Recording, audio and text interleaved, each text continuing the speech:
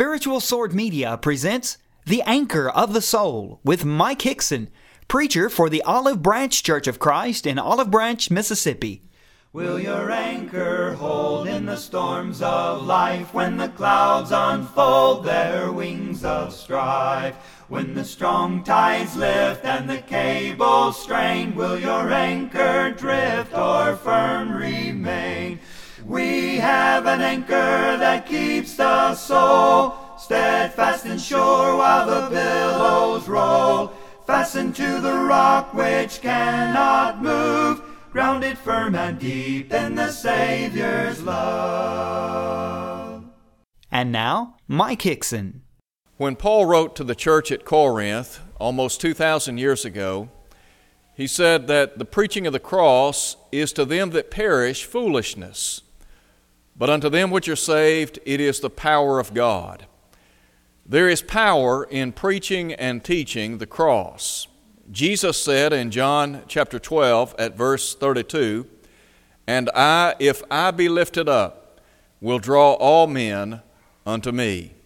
And so we preach the cross. Paul, again, writing to the church at Corinth, said we preach not ourselves, but Christ Jesus our Lord, and ourselves as your servants for His sake. So let's think for a moment or two about the drawing power of the cross.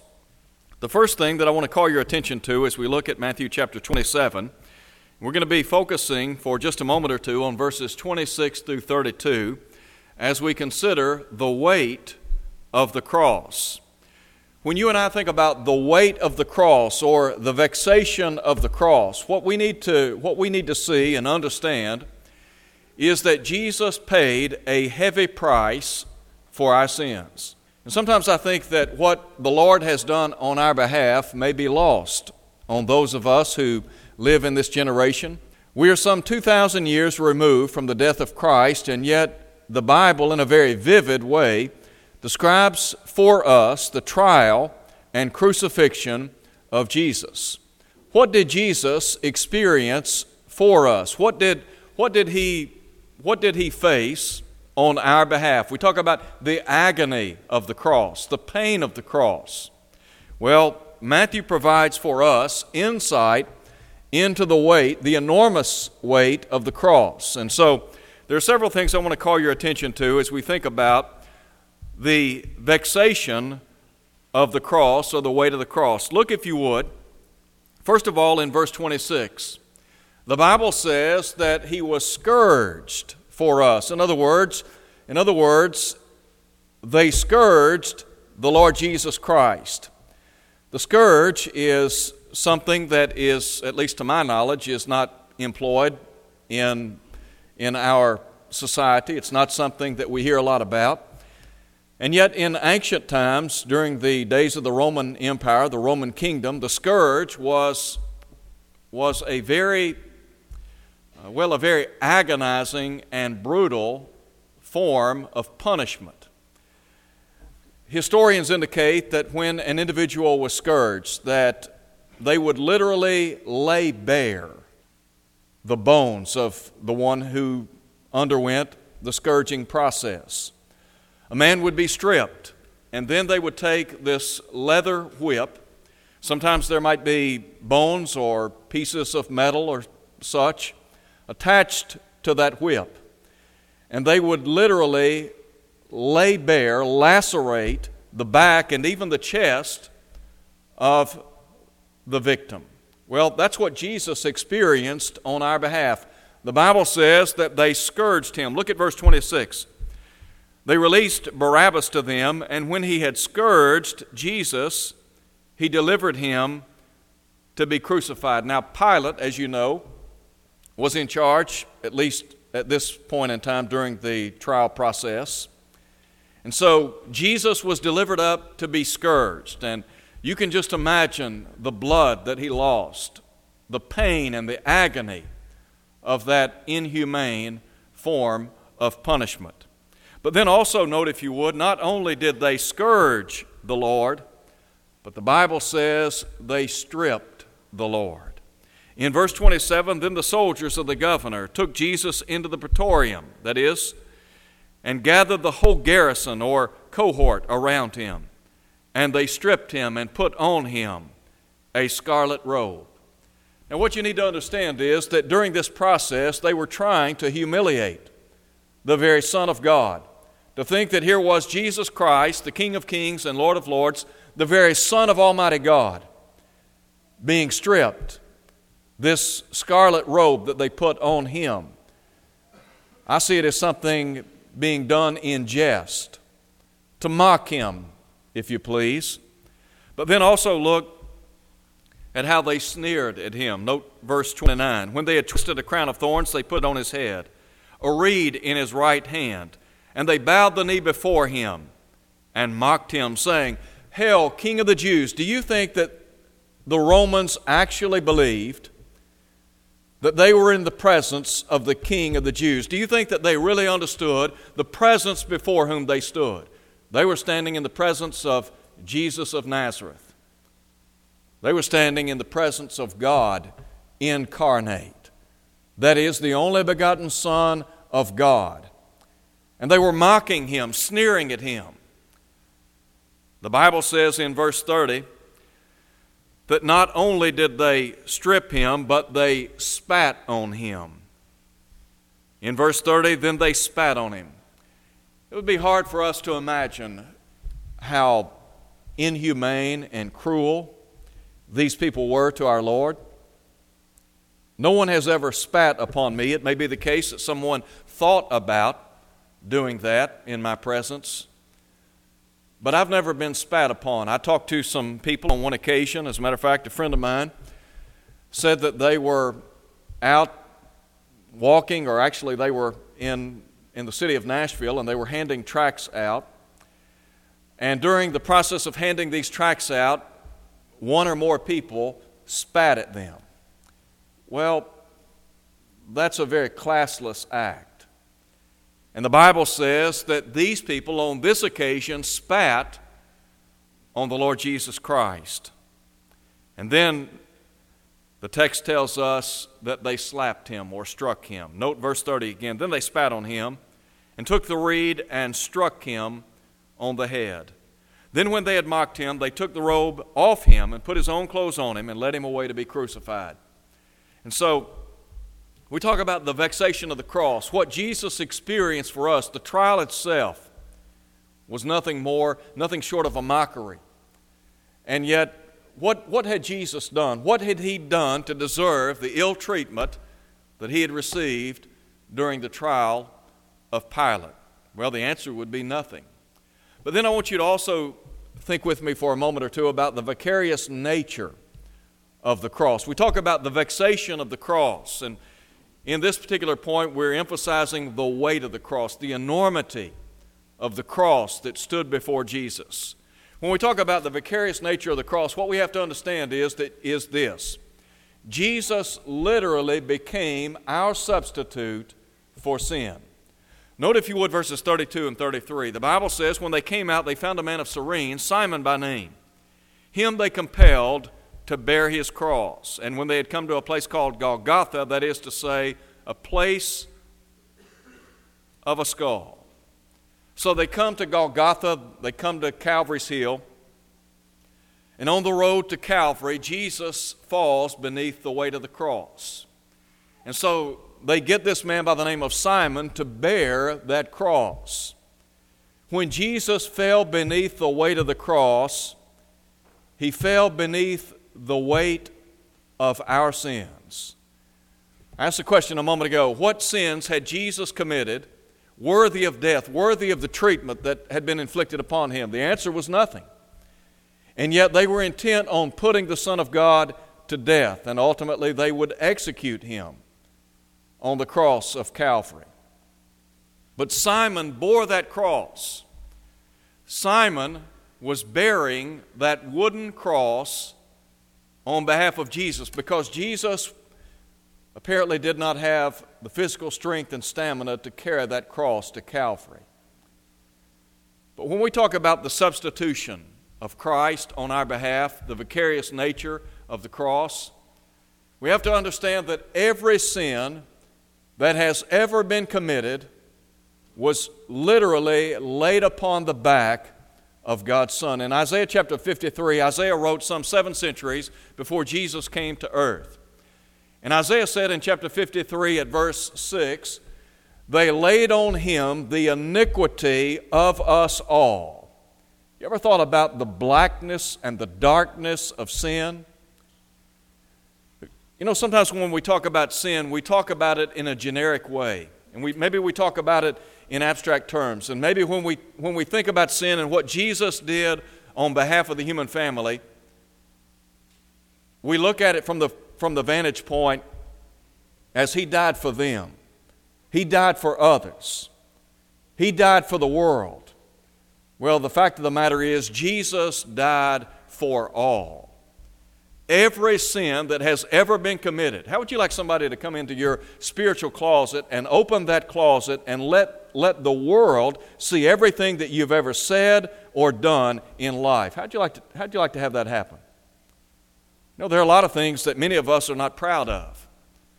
When we think about Jesus going to the cross, what we have to understand is every act of adultery, Jesus paid the price for. Every act of fornication, Jesus paid the price for. Every act of theft, Jesus paid the price for that. Every act of drunkenness, Jesus paid the price for it. Every act of murder. Think about all the murders that have been committed in our world over the past year. Think about all of the murders that have been committed since the very beginning of time. The very first murder that we read about in the Bible is recorded in Genesis chapter 4, the death of Abel at the hands of Cain. You and I need to understand that when Christ suffered on Calvary's cross, when He bore those sins on Calvary's cross, He was bearing the sins of those who murder.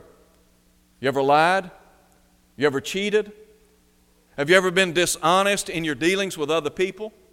Have you ever said something about another person you know you shouldn't have said, but you said that? Jesus paid the price for that.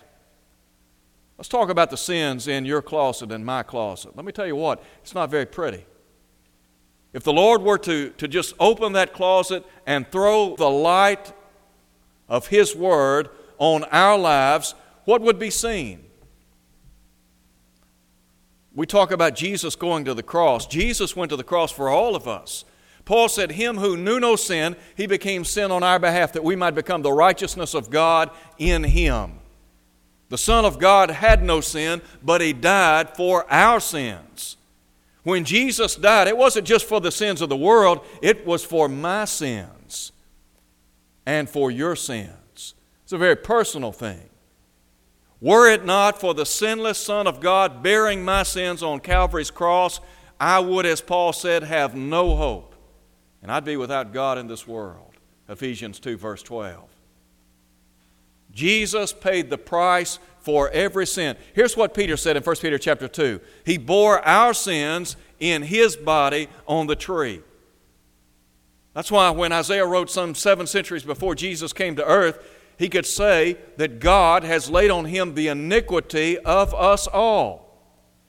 Every sin that has ever been committed was hurled on the back of the Son of God. And I would just remind you that that includes your sins. Here's what the Bible says.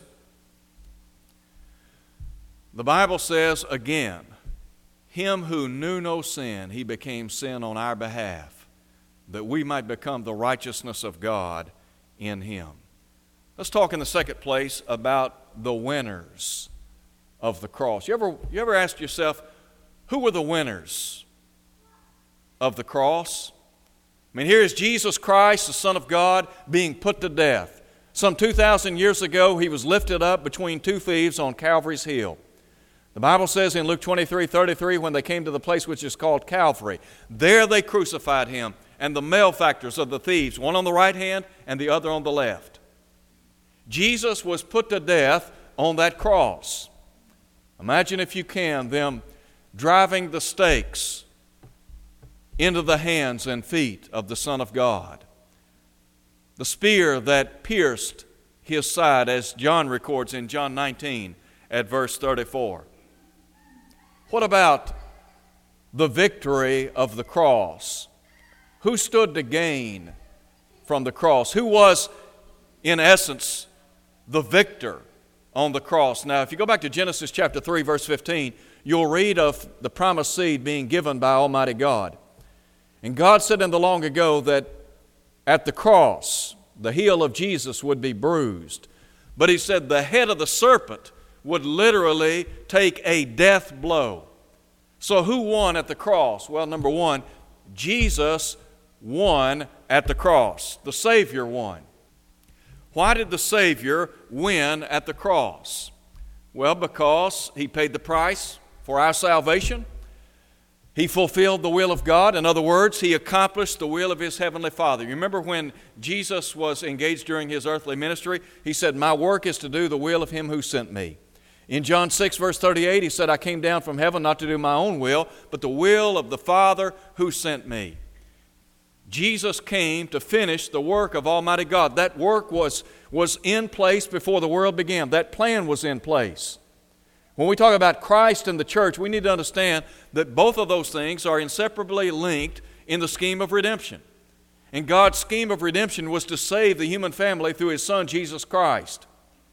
Well, when Jesus was put to death on the cross, when He cried out, "It is finished," don't you know that those who stood at the foot of the cross, the enemies of Christ, they thought they won? Don't you know that those people, in their heart of hearts, thought that's the end of the story? One interesting sideline to the story. In verse 54, the Bible tells us that when Jesus was put to death and the veil of the temple was rent from top to bottom, the centurion responded by saying, "Truly, this was a Son of God." It wasn't lost on him, the events that occurred at Calvary. But I suspect that the enemies of Christ, those Jewish people and those Roman soldiers, they thought, look, this is the end. This is it. We have accomplished what we set out to do, and that was we put Jesus of Nazareth to death. Well, little did they know that the Son of God would come forth from the grave. Look over in chapter 28. In chapter 28, we read of the first day of the week. Jesus was put to death on Friday. Very early on the first day of the week, we find those women that had ministered to Him during His earthly ministry coming to the tomb. And the Bible tells us that when they came to the tomb, they were amazed. Why do you think they were amazed? Well, look at verse 2. "And behold, there was a great earthquake, for an angel of the Lord descended from heaven, and came and rolled back the stone from the door and sat on it. His countenance was like lightning, His clothing as white as snow. And the guards shook for fear of Him and became like dead men. But the angel answered and said to the women, 'Do not be afraid, for I know that you seek Jesus who was crucified. He is not here.'" Now listen to what He said. "For He is risen. As He said, come see the place where the Lord lay. And go quickly and tell His disciples that He is risen from the dead, and indeed He is going before you into Galilee. There you will see Him. Behold, I've told you." So they departed quickly from the tomb with fear and great joy, and ran to bring His disciples word. Who was victorious on the cross? Who were the winners? Number one, the Savior was the winner. Why? Because He was raised from the dead, according to Matthew chapter 28. The Bible says in Romans chapter 1 that Jesus was declared to be the Son of God with power by the Spirit of holiness, according to the resurrection from the dead. The resurrection of Jesus Christ from the dead on the first day of the week, following His crucifixion, is extremely significant in God's redemptive plan. It is the cornerstone, if you please, wherein stands the Christian religion. If the resurrection of Jesus did not take place, then Paul said our preaching is vain, our faith is vain, and we are still in our sins, based on 1 Corinthians chapter 15.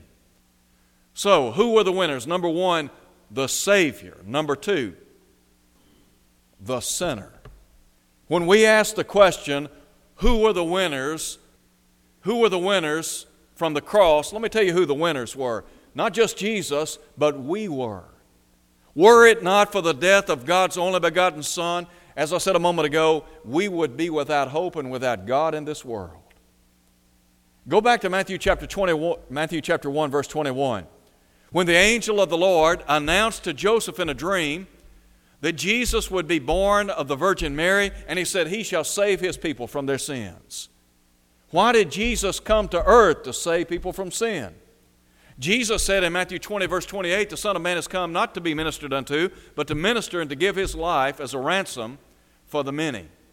Here's what Jesus himself said in Luke 19, verse 10. The Son of Man has come to seek and to save the lost. Who won at the cross? You did. I did. We were winners. If Jesus had not fulfilled God's will in going to the cross, where would we be today? Go back to the Garden of Gethsemane. When Jesus prayed in the garden to his heavenly Father, the Bible says that three times Jesus prayed, three times Jesus prayed, if it be possible, let this cup pass from me. Nevertheless, not as I will, but your will be done. Jesus completely submissive to the will of his Father. What was that will? To die for sin. And so here's Paul in writing to the church at Rome, or to the saints of Rome, saying in Romans 5, verse 8, but God commendeth his own love toward us, in that while we were yet sinners, Christ died for us. I said that we were the winners at Golgotha, at Calvary. Listen to what Paul said in 1 Timothy 1, verse 15. This is a faithful saying, and worthy of all acceptance, that Christ Jesus came into the world to save sinners, of whom I am chief. When it's all said and done, when you get it down to the black and white, the bottom line is this: you and I are nothing more than sinners. And without the death of Jesus, we would be hopelessly lost forevermore. So we were a part of the package that won at Calvary. Number three, we talk about the weight of the cross, the winners of the cross, but the way of the cross. What do you think was the ultimate vision of the cross?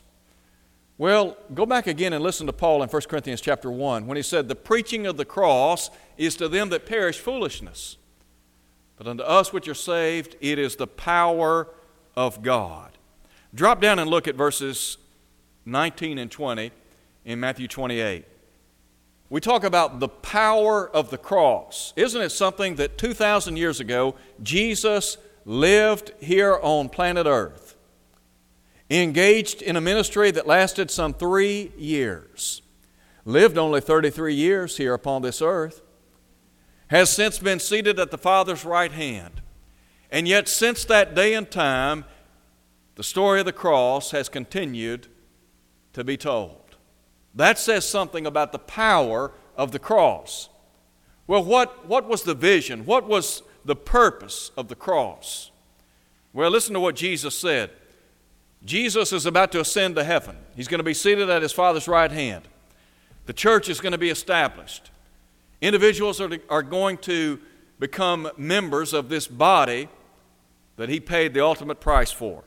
And so here are his instructions, verse 19. Go therefore and make disciples of all nations, baptizing them in the name of the Father and of the Son and of the Holy Spirit, teaching them to observe all things that I've commanded you. And lo, I'm with you always, even to the end of the age. When we talk about the way of the cross, we sing the song, the way of the cross leads home. And really, that's the gist of the whole idea here. The story of the cross, the way of the cross, it leads home. It leads us to Almighty God. Do you remember what Jesus said in John 14, verse 6? I am the way, the truth, and the life. No man cometh unto the Father but by me. Jesus is our link to Almighty God. Why do you think He instructed His disciples, His apostles, to go out and to proclaim this message to people? Because He understood, number one, if people are going to be right with God, they have to have pardon from sin. And the only way they can be pardoned from sin is by obeying this divine message. Before Jesus ascended to heaven, Mark tells us that He said, "Go into all the world, preach the gospel to every creature. He that believeth and is baptized shall be saved." On Pentecost Day, some 3,000 souls enjoyed redemption from the bondage of sin. How many of those people do you think were present at the cross? When Peter preached on Pentecost Day, Luke tells us that he said, You men of Israel, hear these words, Jesus of Nazareth, a man approved of God among you by many miracles and wonders and signs, which God did by Him in your midst. Him being delivered by the determined counsel and foreknowledge of God, you have crucified and slain. What did He do? He indicted them. He said, you have taken the Son of God and crucified and slain Him. So what did people need? They needed pardon. They needed to be liberated from sin. Now, I said a moment ago that if the Lord were to throw the light of His Word on our sin closet, what would He see? Well, there's some ugly things in our closets. There's some ugly things in our lives. And the hard truth of the matter is, none of us is perfect. All of us need the same thing. What is the same thing we all need? It's salvation. Without the Lord in our lives, we are miserably, hopelessly lost and dying in sin. And so Jesus said, what you need to do, those of you who are my disciples, you need to go out and share this message with others. When people respond to the gospel invitation, number one, they enjoy pardon, liberation from sin. Paul said, in whom we have redemption through His blood, the forgiveness of sins according to the riches of His grace. We enjoy peace with God based on Romans 5, verses 1 and 2. And so, the power of the cross. Look at somebody whose life is broken by sin, whose life is literally upside down because of a lifestyle that is foreign to what we read about in Scripture. When you see somebody like that, you see a candidate for the gospel of Christ. And so, the drawing power of the cross. What's the drawing power of the cross? It's Jesus. That's the message that we preach and teach. Maybe you're here tonight, you've never responded to heaven's invitation. Maybe you're not a New Testament Christian. What would you need to do to become a child of God today? Well, first of all, you need to believe that Jesus is the Son of God, John 8:24. Then you would need to repent, to turn from a life of sin. Jesus said, except you repent, you'll all likewise perish, Luke 13:3. And then confess His name before others, Romans 10:9 and 10. The Bible says that we're then to be baptized or immersed in water so that our sins might be washed away, Acts 22, verse 16. Then we're to live faithfully until death, and the promise is the crown of life, Revelation 2 at verse 10. Thank you for listening to the Anchor of the Soul. Your speaker has been Mike Hickson, preacher for the Olive Branch Church of Christ, located at 9100 East Sandage Road in Olive Branch, Mississippi.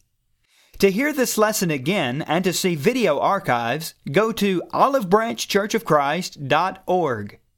Tune in next Sunday for more of the Anchor of the Soul.